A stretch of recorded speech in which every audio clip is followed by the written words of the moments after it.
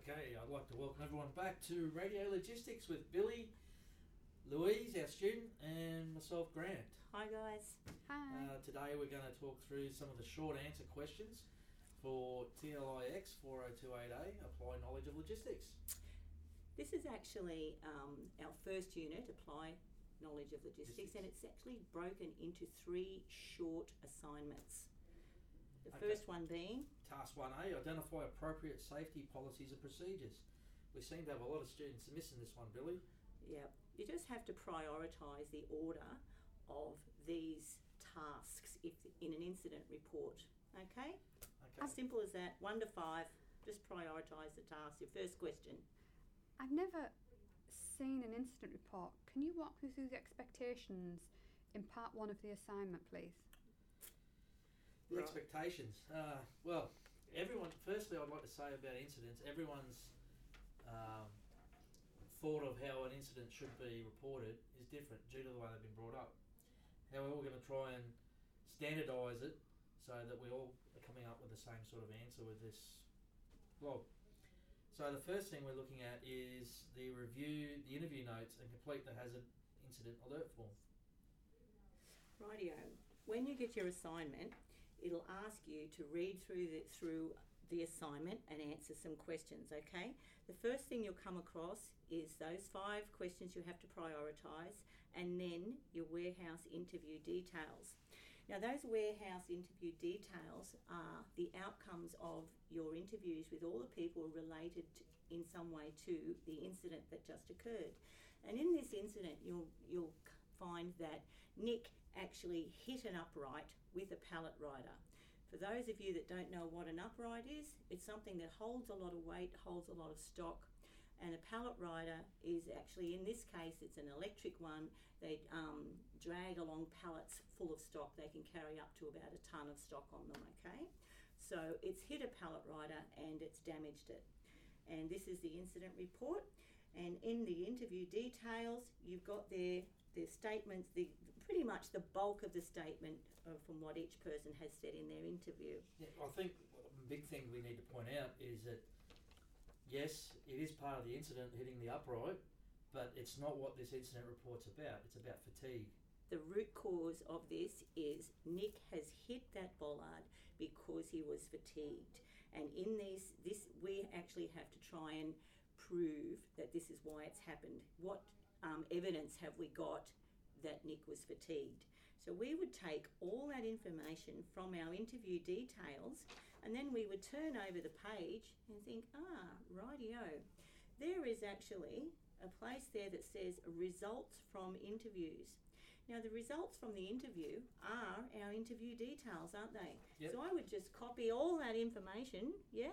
Yeah, Great. too easy. Copy and paste. Copy and paste it into the results from the interview, and that is your basis for the rest of the work that you're going to do on this incident report, okay? One thing I would like to bring up with the hazard incident alert form is make sure you pay particular attention to detail. Things like the timing, the pallet mover, the exact location of the incident, okay? So that would include the aisle intersection that it happened in, not just the warehouse. And it's all in your scenario that's provided for you at the beginning of your assignment. Another thing that's important to point out, we're just trying to save you work here, because when you do an incident, a lot of the stuff is repetitive. So you may as well just copy and paste it into the next section. For example, we've just copy and pasted our interview results into page 1 of the form. And now we're going to look at our suggested solutions. Now, wouldn't you think suggested solutions would be the same as control measures? So we would write down our suggested solutions and put them into our control measures on the next page. And then with our control measures, if we're asking for who is going to be responsible for the outcome of those control measures, wouldn't you just copy and paste that into the next page and put the person's name who is responsible for that control measure? So we'll be taking the control measures, pasting them in the control measures to manage the risk, and then copy and paste them into who's responsible and putting names to them. Definitely. It's pretty easy.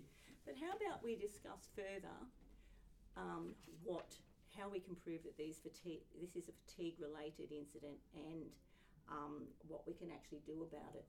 Because a lot of people wouldn't know some actions for fatigue. Now, we all know basically fatigue, if we look at a person and they're yawning, they might be fatigued, right? Yep. But it's a lot more deeper than that. Oh, definitely. People get cranky when they're fatigued. They don't work well, they make mistakes. Reaction times times are slower. You wouldn't want to see them on heavy machinery or anything, would you? No. So, let's think. If you had to put down control actions for someone with fatigue, in this scenario, like he hit a bollard, and it actually has examples in there about him working through breaks, doing double shifts, going home early working through his breaks, so he can go home early. There's a rostering problem, things like this. So what kind of things could we look at to actually help with the fatigue issue? With the fatigue issue, we need to look at how the managers look after those persons that are fatigued. Duty of care. And chain of responsibility. Yeah. It's quite big these days. You need to identify that the person is fatigued and come up with some solutions that are workable. Changing his roster. What about things like you could actually look at, have you actually got enough staff in the first place for people to do the job? Why are the people doing the double shifts? Have you got enough staff? Have they had adequate training? Are they working these long hours because they're doing it slower than what they possibly could because their training is inadequate? Are the people doing the rosters aware that there's people doing double shifts?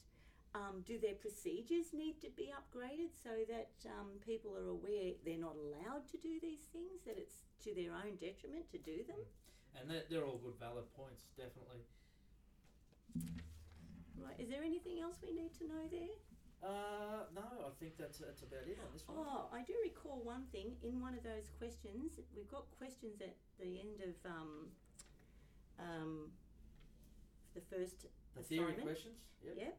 And it says in question 4, include details of how you could make reasonable adjustment to existing plans should fatigue be identified for a worker at the beginning of their shift. Now, what that really means in layman's terms is, if you had a workmate or one of your team members come to work and you noticed they were fatigued, you would have a duty of care to look after them. What would you do about it? Okay, so your reasonable adjustment is making sure that he's not operating machinery or engaging in high-risk activities. Is his wife going to pick him up from work? Exactly. Are you going to sack him? What are you going to do about it if a guy comes to work fatigued? You don't want to look at sacking is obviously the last resort. So you ensure your worker is working in a team and therefore being monitored. It's the buddy system. Yeah. And we arrange for the workers to adjust their shift start, if possible. Exactly. So it's you looking after your workmates or your team members. Just another point I'm going to point out in all of your assignments, not just this one. I want you to answer your questions as though you are the manager, you are the boss, all right? You're no longer on the floor on a forklift or a picker or whatever. You are the boss, okay? This is a managerial course. I want you to put your mindset in management mode. Okay, some pretty good points, Billy, I think. So we'll just go back through the form as per Louise's question and just pay attention to detail with the form. Make sure you fill in all the squares. Make sure you have the correct person that's reported to, the exact location, time, dates, and the fact that it's an incident, not a hazard. Some of the items involved, okay, so really with the scenario that you've been given, you would have to make sure that the equipment and the fixture and facility are being fixed. The reason for the report needs to be identified. Big one is the pallet mover. Needs to be identified by number. Okay, and it needs to be identified that it may need repair. Right. And I think with your incident identification and actions, remember you've identified that the incident needs repair. You need to tag it out. You need to have a location where all these machines are going to be put so that no one's going to use these machines that are broken.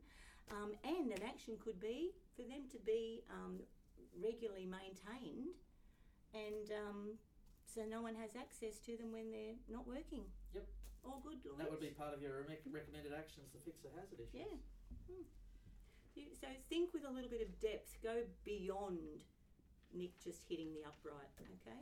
I think you also need to look at the risk assessment form in far as the matrix goes, and make sure you have a good look at that, and make sure you identify at the bottom of that the likelihood and the consequence and the actions required.